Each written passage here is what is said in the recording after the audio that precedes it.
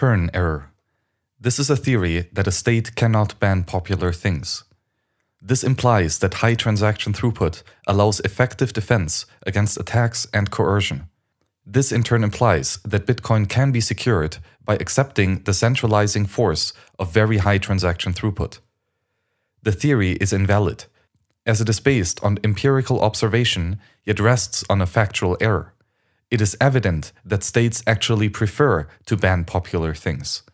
The following is a short list of commonly banned popular things: drugs, gambling, prostitution, religion, speech, assembly, trade, migration, weapons, labor, books, money. This error arises from failure to accept the axiom of resistance while continuing to work in Bitcoin.